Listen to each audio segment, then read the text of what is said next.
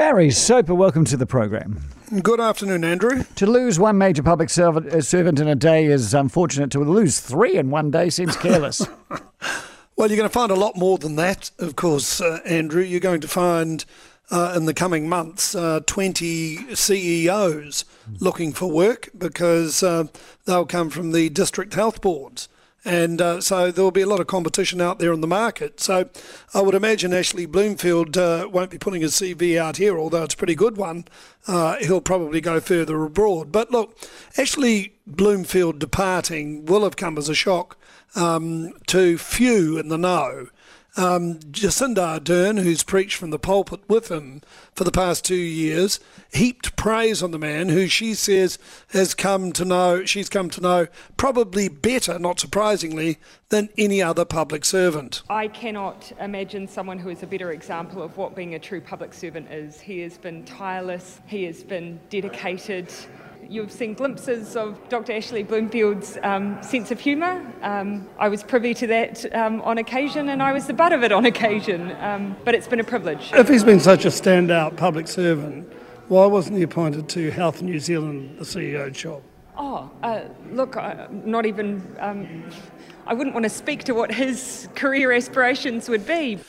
Yeah, well, it's an interesting one, that, and that's why it came as no surprise to me that he was looking around, because last December, a woman called Margie Appa, whose parents were Samoan immigrants from Savai and Apia, she was appointed as the next chief, or the first chief executive of the new Health New Zealand. Now, that Health New Zealand, that's the big, powerful body. She hasn't got a patch on Ashley Bloomfield when it comes to his academic background. She, like him, though, has, and she currently is one of those CEOs I was talking about. She's with the county's Manukau CEO. She's the chief executive there, been there since 2018. But look, he could see that job had gone, and not that he'd be interested in the other job, and that was the Māori Health Authority. Now, in the same month last year, Rihanna Manuel, who is a New Zealand nurse, but she's worked her way up through Māori healthcare. She'll become the Māori Health Authority. So it'll be, the whole system will be run by these two women. Now, Ashley Bloomfield, I've been told, talking around the traps today, he essentially was losing control. His job, as he knew it, was being gone. It was being he was becoming a general without anything to direct, and even COVID, which he has become known for, that'll be taken over by Health New Zealand. So really, he would have become a policy wonk, and certainly a diminished role. So that's the real reason why Ashley Bloomfield decided to move on when he did.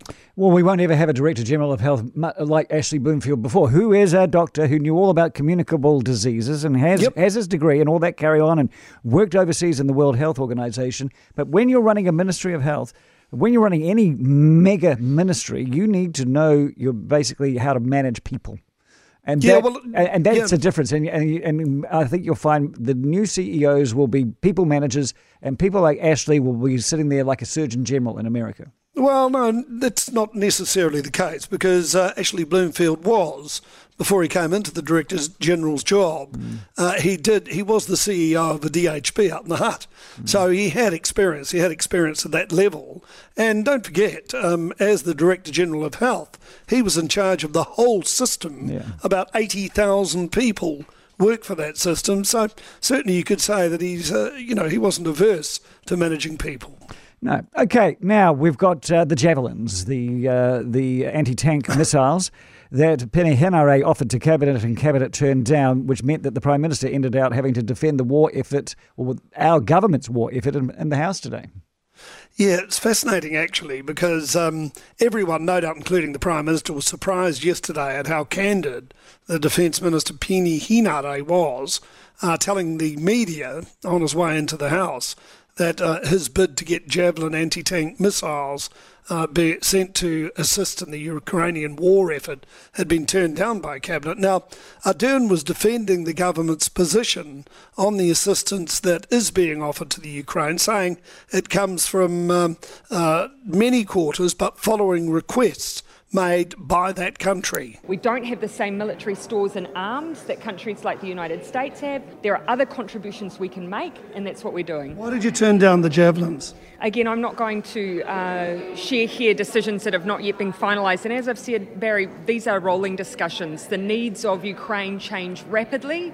Our consideration moves with those changes. Are you happy for Minister Henare to make that public? Well, I think one of the things that we're talking about now is actually, I think, the fact that there seems to be a view that we have a moral issue with providing some forms of aid. The point I'm making is that the contribution we are making as a country is making a contribution to the war effort. And so I think it's getting a bit artificial, some of those distinctions.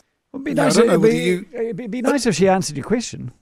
Yeah, and I don't know whether you took from that, Andrew, that she obviously hasn't ruled the Javelins out now that they're in the public arena.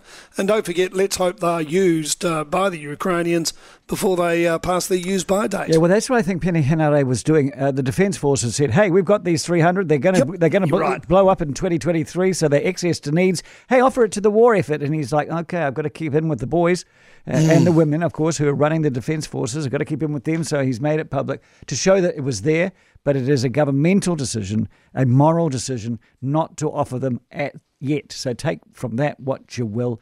Yeah. Barry, all the very best. I thank you for your time.